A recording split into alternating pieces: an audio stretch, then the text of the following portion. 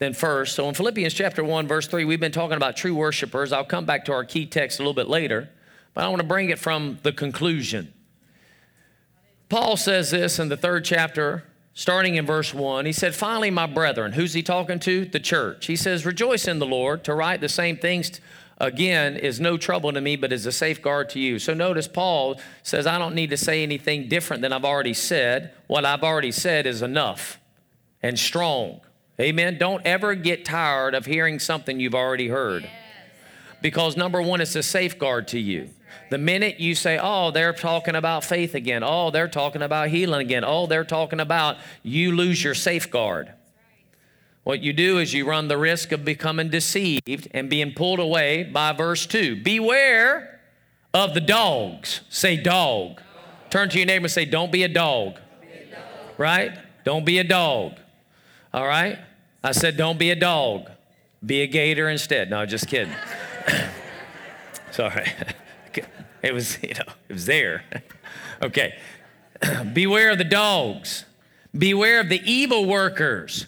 Beware of the false circumcision. So again, this comes after the first verse where he's telling the brethren to rejoice in the Lord. And the things I'm saying to you, I'm saying this because it's a safeguard. So in reality, if you do not maintain the things that have already been spoken, then you will run the risk of the dogs, evil workers, and false circumcision getting into your mind.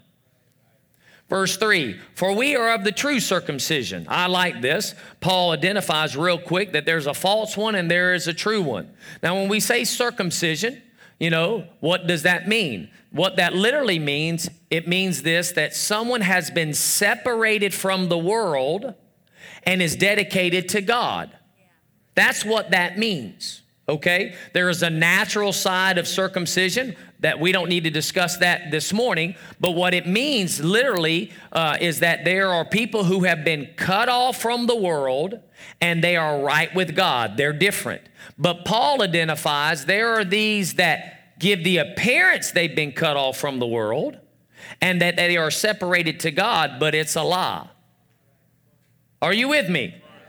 Paul the apostle stood in pulpits, which he wasn't standing in a pulpit at this time. He was actually in prison when he wrote this letter. But he would write letters to his churches, and he would communicate to them that there are people who say they love God and are separated unto God, but they're a liar. Look to your neighbor and say, don't be a liar. Because you can be.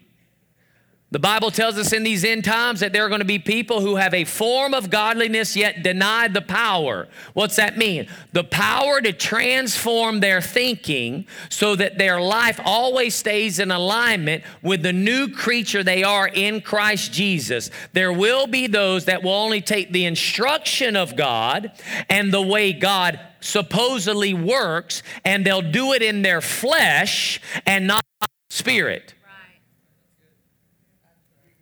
That when God begins to deal with them about their mind and their heart issues, they'll resist that and just work it out on their own. They'll look like they're godly, but the reality is they're not. Amen. How confident are you that the person beside you doesn't fall in that category? That's a sobering thought. Now, ultimately, you can say, wait a minute. Well, if that's the case, then how could we trust anyone is? Because all you got to do is actually follow the word. Because truth is not an idea. Truth is a spirit. Truth is the third person of the Godhead. Jesus said when he comes, that is the spirit of truth. And the Holy Spirit never misses it. Never gets it wrong. Never does not accurately identify a person's heart, or a person's situation, or a person's thinking, or a person's motive. Never does he get it wrong. Never. He knows whether you're truly believing God and firmly persuaded or whether you're not. You're putting on an act. He knows whether you're truly living righteous all the days of your life or you're only looking righteous when you come in church. He knows every bit. He knows where you're at in your secret places, in darkness, when you're away from everyone's eye. He knows how you act. He knows your motive. He knows it all. He's truth. It's not an idea. It's a person. And it's not just a person. It's God. Can I get an amen? Paul clearly then says there is an identifiable, clear indication, the difference between a false separated unto God person and a true separated unto God person. Right. Hallelujah. And Paul said, I'm one of the true ones. Yeah. Now you could say that's really presumptuous that he could say that. No, he could clearly say that. Why? Because he put his life in alignment with the Word of God.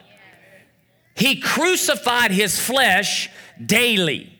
He knew the temptations of trying to work it out himself. We're going to see here in a minute. He says, for we are the true circumcision who worship in the Spirit of God and glory in Christ Jesus and put what? No confidence in the flesh. Meaning he would not allow, just because he naturally could do something.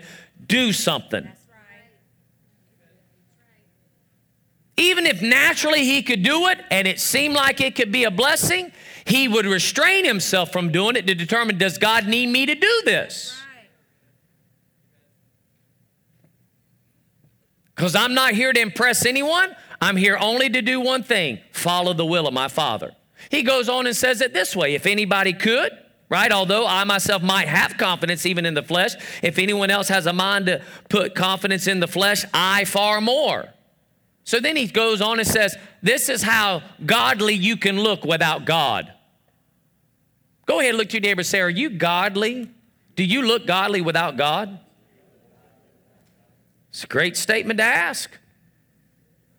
So he says, listen, let me show you how godly you can look without God. Circumcised the 8th day, of the nation of Israel, of the tribe of Benjamin, a Hebrew of Hebrews, as to the law, a Pharisee, as to zeal, a persecutor of the church, as to righteousness which is in the law, found blameless. So if anybody looked godly, if anybody, the world or the circles that he ran with says that is a righteous man, that is a godly man, that is a God-fearing man, he had bragging rights. Yet he concludes in the next verse, he says this, he says, but whatever things were gained to me, those things I have counted as loss for the sake of Christ.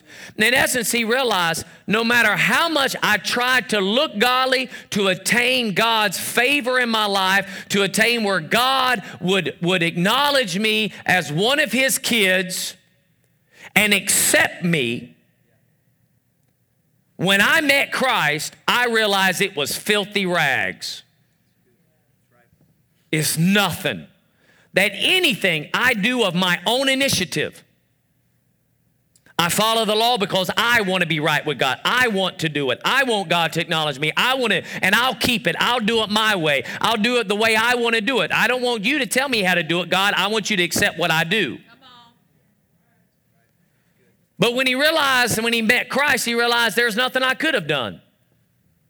That's why he wrote in 1 Corinthians chapter 7, he said this. He said, my gosh, man, there was within me this nature to sin. And though I did not want to sin, I found myself sinning. The very thing I didn't want to do, I found myself doing. Right.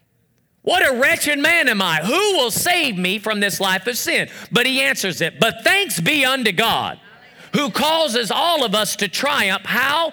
In Christ Jesus. That I needed to get a new nature. That my spirit man was dead to God. My thinking on how I could connect with God. My actions on what I perceived were blameless. And when I lined it up with anyone else, I thought they don't hold a candle to me. But as a result, when he was confronted with Christ himself, he realized, I'm a mess. I'm wrong. He goes on and says this, verse 8, more than that, I count all things to be lost in view of the surpassing value of knowing Christ Jesus my Lord. Lord, supreme in authority, for whom I have suffered the loss of all things and count them but rubbish so that I might gain Christ. In essence, I'm done with my flesh. I'm done with my way of thinking. I'm done with my way of doing it. I'm done with living God on my terms. Hallelujah. Are you living God on your terms? That's a good question. Are you living for God on your terms? when you choose to, when it's beneficial for you, when it's convenient, when life's going good right now, and when you're healthy and got money in your pocket. I mean, is that when you're living for Him? Or do you find yourself only running to Him when your life's in chaos and it's in calamity and you've done everything in your own distraction? Now you're begging God to do something. And in His mercy, He reaches down and says, I'll help you, but I could do a whole lot more if you just discover yourself. Yeah. Hallelujah. He goes on and says this. He says this, that I may be found in Him, not having a righteousness of my own derived from the law, but that which is through faith in Christ. The righteousness which comes from God on the basis of faith. Verse 10, that I may know Him and the power of His resurrection and the fellowship of His suffering, being conformed to His death, in order that I may attain to the resurrection from the dead. Then he says this in verse 12, not that I've already obtained it or have already become perfect. This word, you understand, I kind of hate that the Bible uses this word. Not because, again, in the English translation, we're not in the original Greek. And so different translators begin to look for words, to try to go ahead and grasp a concept of God. But every time we see this word, so many believers lock up and say, well, we're not perfect. But this word perfect is not perfect, meaning you never fail or never make a mistake. This word perfect literally means mature. That's what it means. It means that, listen, not that I've already become mature, that I've walked into this thing and I'm fully there. He says, but I press on so that I may lay hold of. And what's he laying hold of? That also, of that which also I was laid hold of by Christ. Meaning, when I was pursuing my direction with God the way I thought I should have. Because when Paul went into cities to persecute the Christians and to condemn them to death and throw them in prison, he thought he was doing God's work. And I'll even submit this to you. Paul never changed God's.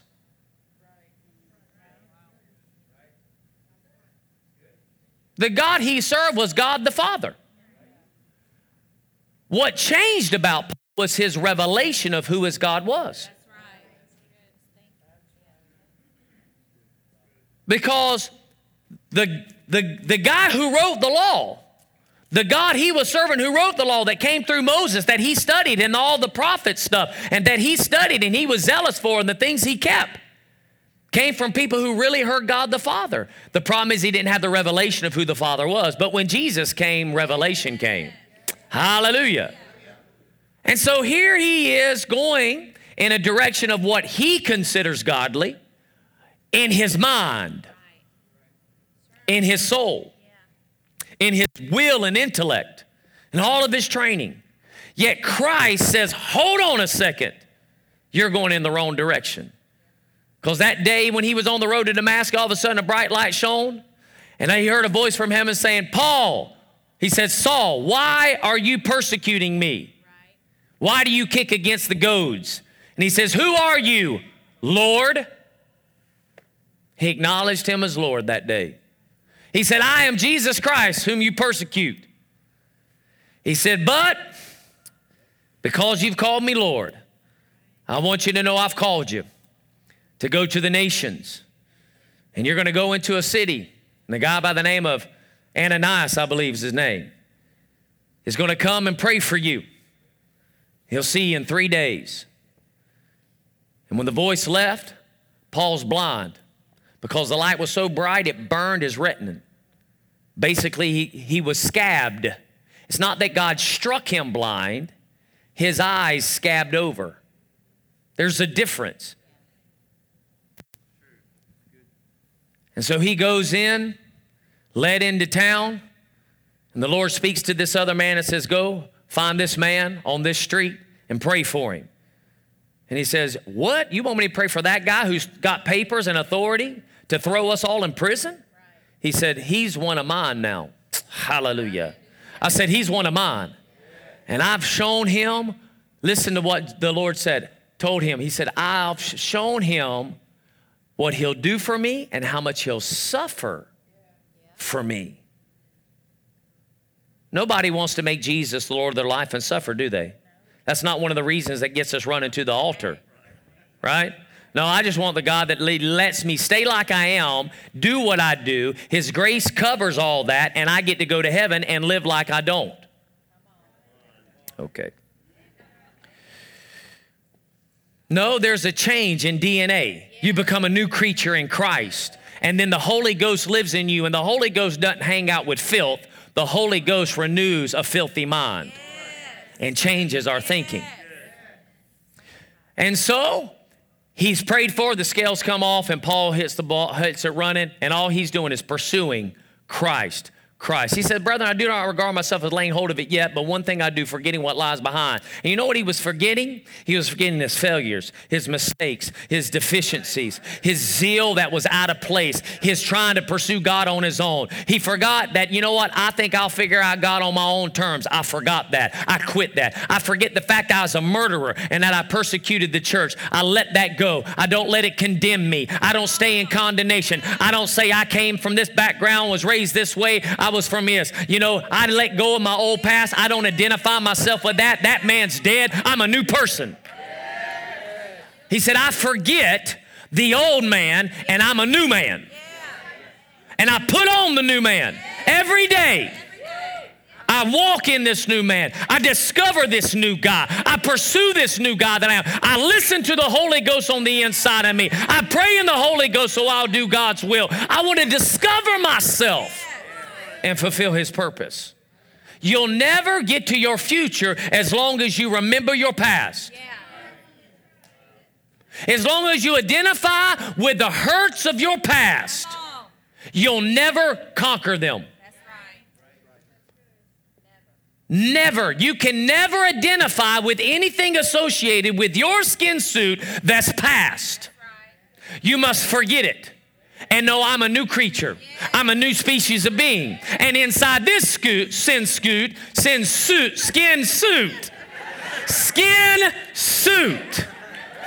is a blood-bought, royal man of God, woman of God, a child of the King who has a destiny. And nothing in this world can contain me. That's who I am. So when you look at me, don't look at me from the outward side, because God doesn't. God doesn't look at me and say, you are and you came from. No, he says, you're in Christ. Hallelujah. So don't put the sins of anyone associated with me on me, because they've been forgiven. I said they've been forgiven. I'm in a royal bloodline. Hallelujah. And I forget it. Not condemn. I don't even condemn myself for yesterday's mistake, should I had one. Do you know it's possible to live without blowing it daily? In fact, it should be normal. It should be normal to wake up every day and be able to live righteous and holy. That it should be abnormal that you blow it. And when you do, you're quick to repent, say, God, I should never have done that. Forgive me, Lord. I know that's not within my nature. I put the new man on and I'll apologize, ask for forgiveness from anyone that I may have offended, may have hurt, may have done something to, that I willfully done. I change that. I get that right.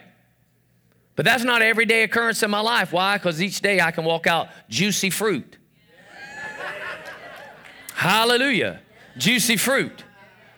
The fruit of the Spirit is part of my life. It's the nature, it's the character, it's the culture of the kingdom that embodies me. Hallelujah. Can I get an amen? Amen. He says, man, I press on towards the goal for the prize of the upward call of God in Christ Jesus. Therefore, let us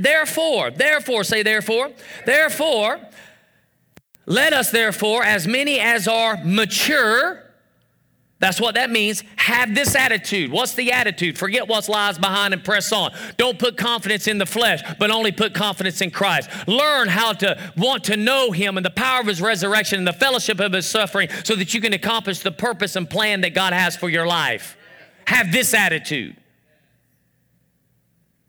And if any And if in anything you have a different attitude, God will reveal that also to you. Meaning, if you don't have the attitude I just gave you, God's going to tell you to get that attitude.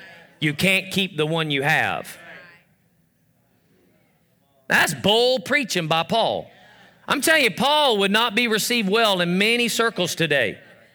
In fact, I know Paul is up there in heaven right now because he's in a cloud of witness. And you know he's saying, now, Jesus, you know that's not what that meant. Oh, I'm preaching now. You know that's not what I meant. And then Jesus saying, I know. And the Holy Ghost is talking to that minister, but he's wanting to do his own thing. Remember, you said in this letter, the very first chapter, that there are people who are preaching my name with selfish ambitions. Paul, that hadn't changed through the ages, and you know this. So they have your letters, and the Holy Ghost is trying to give them the right interpretation. As you wrote in the first chapter, that there are others that are preaching my name from the right motive, out of love, and that's how it's supposed to be. You articulated that. The problem is the ones who are doing it out of selfish motives are not listening to my spirit, wanting to be deceived, and are clearly not interpreting the word precisely. And let me say this.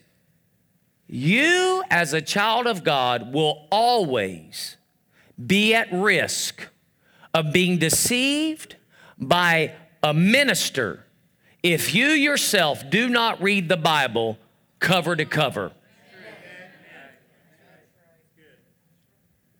I've said for years, and I'll say it again, even today, you're not obligated to believe anything I say because I say it. You should search the scripture for yourself to declare it as so. And I'm telling you, there's a lot of ministers who would not want you to do that because if you did that, you'd realize that ain't right. I know when God begins to show me stuff, I go to my wife, I go to my other pastoral staff, I go to other ministers. I said, this is what I'm seeing. What do you see? Let me tell you how I'm seeing it by the Spirit of God. I want to make sure I don't preach in vain. I run it from Genesis to Revelation to make sure it stays in context. Passionate about this thing. That way, when I hear a lie, I can say, that's a lie. Even if they do say they are circumcised. That ain't right. Nope, that's not what the Bible says. Nope, that's a tradition of man. And you'll never hear these things if you yourself do not subject yourself to the Word of God. If this is your church and you've been here for years, you still can be deceived if you are not studying yourself, even though we are passionate about rightly dividing the word of truth. And that doesn't matter whether you've went through our Mighty Men 318 for 3 years and you've gone through Kingdom Institute for 3 years. Doesn't matter. You must subject yourself to the reading and studying of the Word of God on your own. There is no bypass. Just because a minister is well known don't mean they rightly divide everything right. Just because they shout loud doesn't mean they're shouting right. I have no problem with you taking everything that we say on any given subject at any time and go look it through and even take the position, this ain't right, let me prove it wrong. Because if you could prove it wrong, I need to know. Because this is how confident I am about truth. When you go to get rid of it, it gets stronger. Because I'm not afraid. The Spirit of truth is talking. He will not withhold from you if you seek Him. There's a thing that's being lost in the church, but not here. It's called personal responsibility. God has never pulled personal responsibility from us. In essence, He gave us the responsibility back. When we were lost and separated from Him and our spirit man could never get right with God, Christ did what was necessary to get us a new spirit man. Why? So He could give us the responsibility to grow and be a child of God again. So that we would hear the Holy Ghost in us and we would renew our minds. We would be transformed by the renewing of the mind because we would subject ourselves. Because Jesus said, go and make disciples. He didn't say go and get converted people because they're idiots anyway. They can't never do it right. Let me say that again. Because they're idiots anyway. They're stupid. They're dumb. They'll never get it right. They're just poor old pitiful sinners, and they're just a hopeless cause. And that's why I came to die for them so that I can get them into heaven. That is not why Jesus came. Jesus said, go make disciples, which means this. He has given you the power to study. That's what a disciple means. It means to study. And in fact, Peter says, study to show yourself approved unto God. A workman. I thought just being born again made you approved unto God. Oh, I'm preaching now. Study to show yourself approved unto God. Now, again, you can't rightly divide the word of God unless you're first born again. So he does the part you can't do. You get born again because of the blood of Jesus. Then the Holy Ghost comes and lives on the inside of you. Now the whole Bible can come alive. You can grow as fast as you want to if you'll just subject yourself to the word. And don't go to YouVersion and pick the next famous minister that we consider a famous minister because they put a devotion in. Well, even if you read their devotion, say, well, let me study and make sure what they're saying is even right. And that's not being critical, that's being hungry for God. Because some people only teach based upon the revelation they have. I know when I was born again in the Baptist church, the revelation in that church, we know for sure, nobody would disagree with this, is that you must be born again. And is that true? I said, is that true? You bet that's true. I preached that here. But then I went to an Assembly of God church and they preached on the baptism of the Holy Ghost with evidence of speaking in tongues. I never heard that before. And thank God I didn't hear from it, be honest with you. Because there were Baptist churches that preached against it and said it was of the devil. They were in gross error. Gross error. Never had to get that rewired. Didn't have to get anything different, just, okay, never seen this. I'll believe the word. Sure enough, that man took me through scripture. It took me about 2 months to get enough faith to realize, wow, that's it. And then I received it. You don't have to take 3 months. You can get it the minute you're born again. But I've never gone backwards. I never said, well, I'm not going to teach that now. I know it now. I must continue to move forward in what I've been taught. Continue to press towards those things. Continue to grow and develop. But I didn't receive it just because a man told me. I studied it with him. And then realized that was in this same Bible my mama gave me when I was a child, yet they never went to that passage of Scripture. Then it made me think, what else is in here? Then I went off to Bible school. And this was after I was youth pastoring. And I youth pastored after I got baptized in the Holy Ghost, but I did not understand how to teach it. So for that youth group that I was with for about 3 years, I never ministered on the baptism of the Holy Ghost with evidence speaking in tongues because I'd been so wired just to do salvation. Many got born again, but they didn't receive power. Gosh. But that's all I knew. It's where I was at. And I was preaching with passion based upon the revelation, but then God began to reveal more. And after I'd done hundreds of sermons, I go to Bible school, sit in a man's class, and in 5 minutes, I look at my wife. I said, I don't even know the Bible. This guy had pulled so much scripture on a subject called faith. I thought, wow. I'll never forget Pastor Darrell Huffman. Y'all know him, most of you do. He talks about his experience with Rhema too, and he says, he was gone and it just blew him away. He didn't know anything, didn't know anything. And then all of a sudden, he said, Brother Hagin was going to minister on the subject of being born again. He says, I'm going to that. I know that subject. I'm going there. Because he said every other thing they talked about, I felt like I was just dumb, didn't know nothing. He said then all of a sudden, Brother Hagin started talking about the new birth, and I looked and thought to myself, I don't even know the new birth. Now, he was born again, but he didn't understand it because there's so much. And if you only allow your growth and development come from this time that I minister, you'll be severely stunted. Even though you have a testimony, I've grown so much. True growth comes because you decide, I'm going to learn for myself. Paul presses on. And he says, keep this attitude. And if there's a different one, God will reveal it. Then he says in verse 16, however, let us keep living by the same standard to which we have attained. Let me read verses 13 through 16 in a translation called the Complete Standard Bible. It says, brothers and sisters, I do not consider myself to have taken hold of it, but one thing I do, forgetting what is behind and reaching forward to what is ahead. I pursue as my goal the prize promised by God's heavenly call in Christ. Therefore, let all of us who are mature, spiritually mature, the New Living Translation says, think this way. If you think differently about it, God will reveal this also to you. In any case, you should live up to whatever truth you have attained. Whatever truth you have attained. I do not understand how someone could be in the messages you hear here and decide to go to a place that does not teach these messages.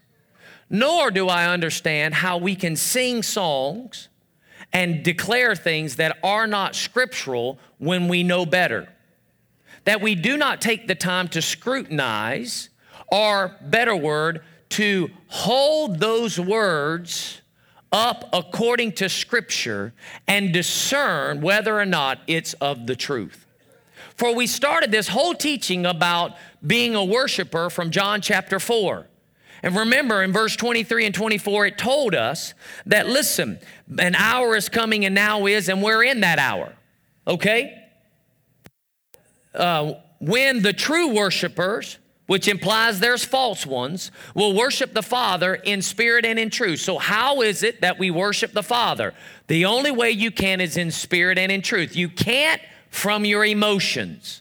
You can't just from your intellect and mind. That's why when worship comes in and all of a sudden Pastor Marcus, by the Spirit of God, begins to dance and says, dance before the Lord. It's not because he's tired of seeing you stay behind a seat and want to see you move. It's because there's unction in a dance. There's unction in a shout. Do you understand there can be unction in action? In fact, if you don't do the action that the unction declares, you'll miss the power. That's what the whole Old Testament teaches us. I want you to walk around this city silent for 6 days. There's power in silence. But on the seventh day, I want you to walk around it 7 times. And notice God did it on the 7th day. I thought we were resting. Okay, this is after Moses. 6 days, do this. The 7th day, somewhere in there was a Sabbath. I'm preaching. Okay. So on the 7th day, there's unction in the silence how many times? 6, 7 times around. But when the trumpet blows, there's no more anointing in silence. The anointing is in the shout. And if you want the wall to come, you better quit being quiet. You better raise your voice. And some of you, your miracle literally is a shout away, but you remain silent. Because when unction to shout is there, you don't feel like shouting, so you are kept in your feeling instead of jumping over in the Spirit. The Lord said, Gideon, the anointing is in the breaking of lamps. The anointing's in the breaking of lamps. I want you can't take all these people. There are 30,000 people. Can't take all these people. You got to get rid of them. Find out who's scared. 23,000 leave. Okay. Then he says, let's see who drinks right. And then we get rid of the next, majority, and we left with 300 people. And Gideon's like, seriously? He was like that because the Lord's like, okay, if you're still afraid about the numbers that I have, go down to the camp and hear what they're saying about this whole deal. And he says, now I want you to get your lamps. I want you to hide your light. And I want you to station yourself. And so he says, 100 you go here, 100 you go here, 100 you go with me. And then at the right time, the anointing's in the breaking of lamps. They uncovered and light showed. If they never would have pulled the light, if they would have been in fear, what are we doing over here, man? They can't see me now. You know, if we pull this light, they're going to see us. We're going to be exposed. You know how many people are down there? We can't even count them all. My gosh, we going to die. This Gideon is an idiot. We had 30,000 people here. Surely that was enough. And he runs everybody off. What pastor runs off people? The ones who want victory. Because there's no reason to hang out if you're afraid and ain't never going to do nothing for God.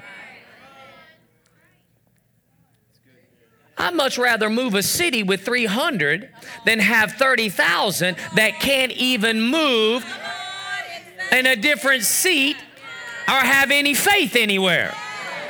Now, I would prefer to have 30,000 mountain movers, but if I cannot get 30,000 mountain movers, I'll sure take 300 and rout a city. Hallelujah. So they pull the covers off, break the lamps, and the enemy kills themselves, and they watch it. What? What? They're not even coming up here. They're killing themselves. Do you see this? This is the craziest thing I've ever seen in my life. Wow. And then they go get the spoils and come out like, wow, you guys. It was a fight, bro. How did y'all do it? You wouldn't believe it if I said it. Whatever you think, you just leave it there. Man, you don't even lucky you have a scratch on you. Yeah, I know. You a bad man. Right?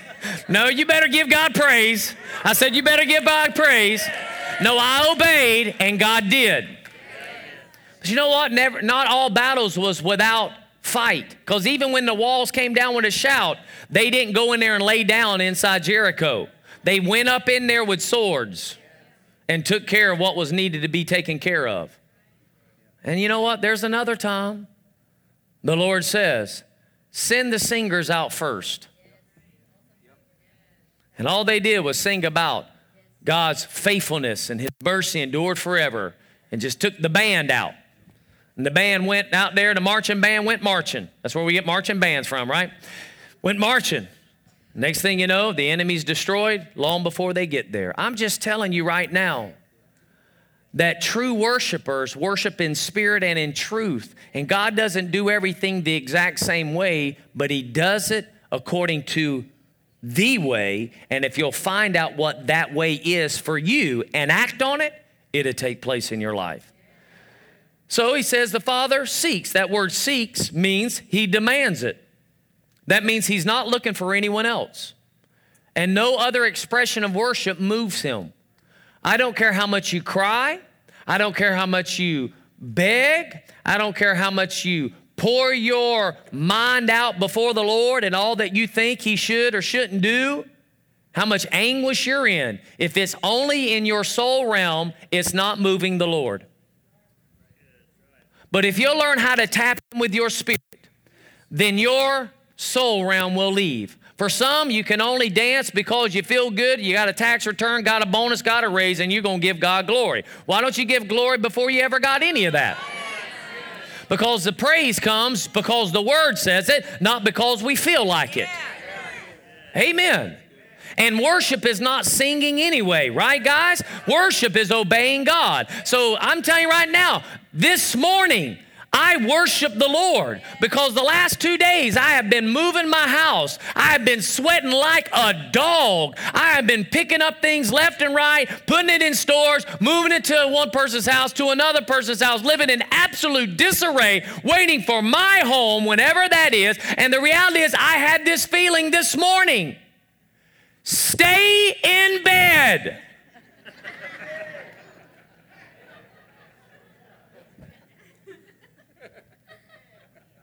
Yes, came to my house. Well, I'm homeless. Came to the house I'm residing right now. I love that. Andrew's son, Wyatt, yesterday, we were coming out of Target after baby dedication, and Wyatt was there, and he goes, hey, you know, he sees us in a different place. It's not church, right? And so we're like, hey, how y'all doing? And Wyatt goes, I want to go to your house. I said, I don't have a house, man. And Wyatt goes, you're homeless? serious as serious can be. I said, yes, right now I am. You could say that. You could say that. You could say that. And he was just like blown away that his pastor's homeless. I mean, he felt for me, right? I mean, I said, but I'm staying with my mother-in-law. Everything's going to be all right, Wyatt. Everything's going to be all right. I'll get in a new house in a new to me. It's not a brand new house, just a new house to me. And I'll be in a new house in a couple of weeks. But he was stuck. I mean, he's like, what? Hallelujah. Out of the mouth of babes. Amen. That's just how it computed. You don't have, so you must be. Technically, yes. All right. So again, he demands us to be this worshipers. Verse 24, again, it says, God is spirit, and those who worship him must worship in spirit and in truth. So let me go to Isaiah 29, and then we'll go back to Matthew and conclude. Nope, let's go back to Philippians first. Let's get down to Philippians 3:17. So then Paul says all these things and says, listen, I've lived life from the soul and thought I was worshiping God, but the reality is I wasn't. I was a false worshiper. But when I confronted God, when I met Christ, I became born again, and the ability for me to worship him manifested. And as long as I continue to move forward with him, I stay true in my worship. And I only worship where I attain. So for me, I'm always worshiping God based upon my level of revelation. And I maintain where I attain by only allowing what I know to come from my mouth. So when I go to other churches or other conferences or I hear a particular song sung that I know is not in line with God's word, I will not sing it. I will not give voice to it because two things I have to conclude. One, they do not have the revelation of Jesus that I have. That's just where they're at. Or number two, they have a revelation and they're only ministering from their soul out of experience. And as I said last week, if someone writes a song and they say, well, this song came out of an experience I had. If that thing getting lyrically right with the word of God, then it's only a soulish song and it is not touching the heart of God no matter how much you identify with it. Just because you've gone through something does not mean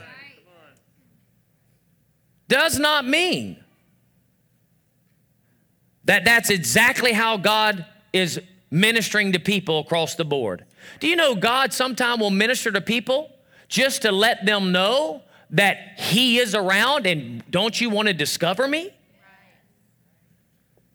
And you can apply one where he's trying to touch someone just to let them know he's alive and carry that through your whole walk with God. When you were lost, he pursued you. But the minute you're born again, he says, draw near to me. Why? Because you can now. Nothing stops you from coming. Nothing stops you from pursuing. Because now you're alive unto God.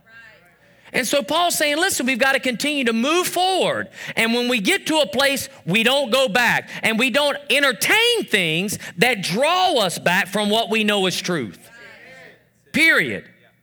That's why every time we do a song on the platform, we do it based upon what we know according to Scripture. And there are popular Christian songs today that really should never be in a church service. But people just hear a song in Jesus' name, and it's got a few contexts to Scripture, meaning there's some Scripture thrown in there that they know is a Scripture, and they take it hook, line, and sinker and sing it, and it does not really glorify God at all. And sometimes you just got to take a stand and say, man, we can't do that. If we're going to sing this, we're going to have to change it to get it in alignment with God's word. Because I will not sing that which I've not attained to, period. Then he goes on and says, brethren, join in following my example. Notice he said, don't follow the example of the false circumcision. Follow my example and observe those who walk according to the pattern you have in us. For many walk, of whom I often told you and now tell you, even weeping, that they are what? Enemies of the cross of Christ, whose end is destruction, whose God is their appetite, and whose glory is their shame, who set their minds on earthly things. What's he saying? You've got to continue to grow, and the minute you get to a place, you can't say, "Well, I'm just going to go back to this." The minute you do, you set your appetite on something else. You shrink and pull away, and where you once were a true worshiper, now you're a false worshiper. You just know how to package yourself.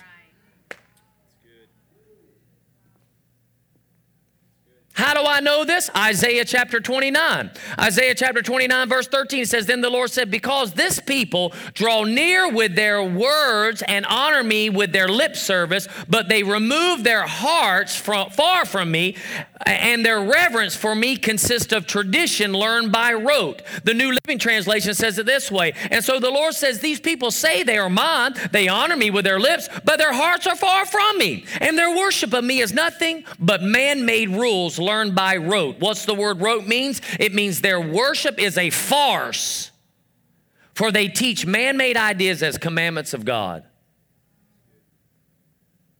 This is why you'll never hear us say, "Oh," because all of a sudden everybody came to the altar and everybody's falling out here, that God's here. Well, that may not be God. You'll never hear say, "Well, we didn't have service today because we didn't have someone run, shout, dance, sing. Worship just wasn't as, praise wasn't real powerful today because nobody jumped out and came down here and danced." In fact, there was a very interesting observation someone said to me. The minute we carpeted everything up front, people quit coming up front. I don't know if that's true because I actually haven't been paying attention. But if for some reason carpet scares you, it's actually softer down here. And coming out worshiping the Lord is on you. It's no big deal. Don't be afraid of the carpet. It's very nice. Softer on your knees. Not a whole lot softer, but it's still softer nonetheless. Okay? Feel free to come. If you draw attention to yourself in your dance, which I've had people do, then I can pull you away. Hallelujah. I am the shepherd of the sheep, the under shepherd, and I'm not going to let you bring worship attention to you, but we'll bring attention to the Lord. Hallelujah. Amen.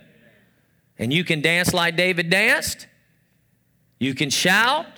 You can run. Whatever in the moment that's right. But if all of a sudden holy hush hits and you start screaming, we'll correct you. If we're shouting and you're being quiet, I would love to correct you, but typically you wouldn't hear me because everybody else is shouting. If you've been with Anchor Faith Church for 8 years or more, would you stand to your feet?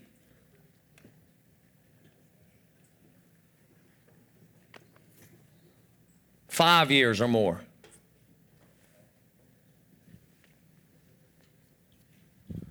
I'll go one more. 4 years or more. Paul wrote the letter to the Corinthian church, and he chastised them. He said, at this time, you should be spiritually mature enough that the conflict you're having should not take place. But you're acting like mere men. You're staying a babe in Christ because of the envy and strife that's there. Which tells us this, as a studier of the Word of God, that you can develop spiritual maturity within 4 to 7 years. Which means everyone standing right now should be at a level of spiritual maturity. Which tells me this, services go as you want them.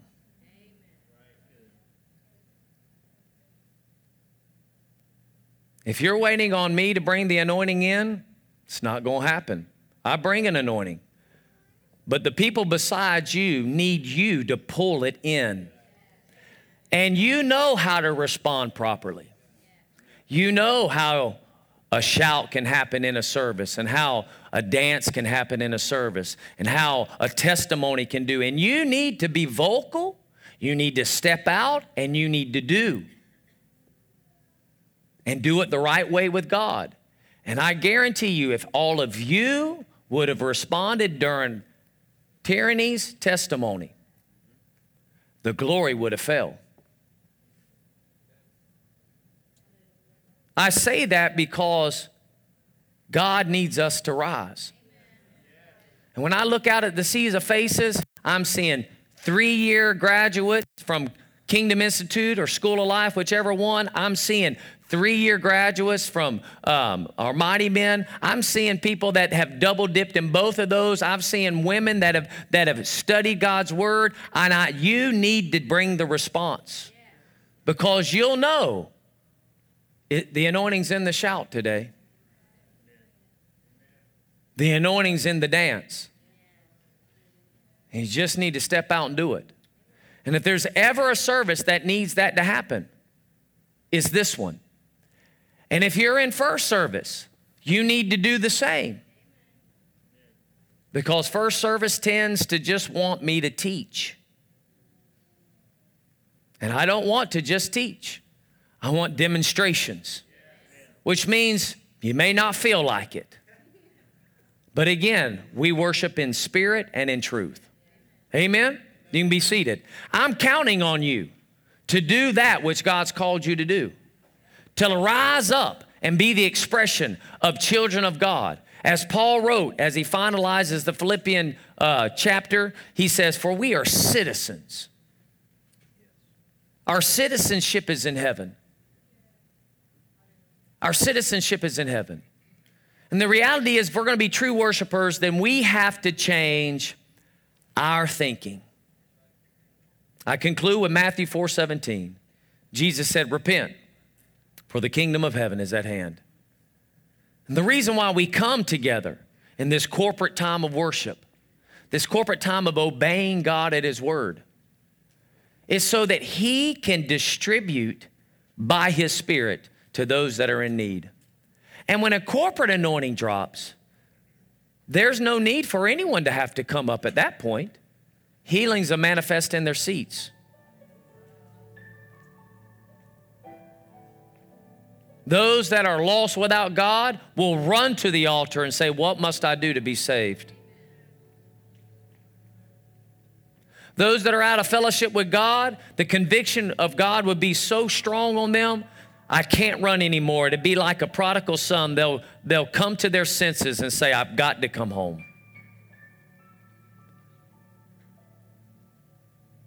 A dance in the natural, a sermon in the natural does not change the hearts of men. But the anointing of God is the yoke-destroying, burden-removing power of God. And it comes when true worshipers respond in faith and say, I'm going to do what you said, Father, because I'm hearing it and I'm acting and I'm going to release whatever that is.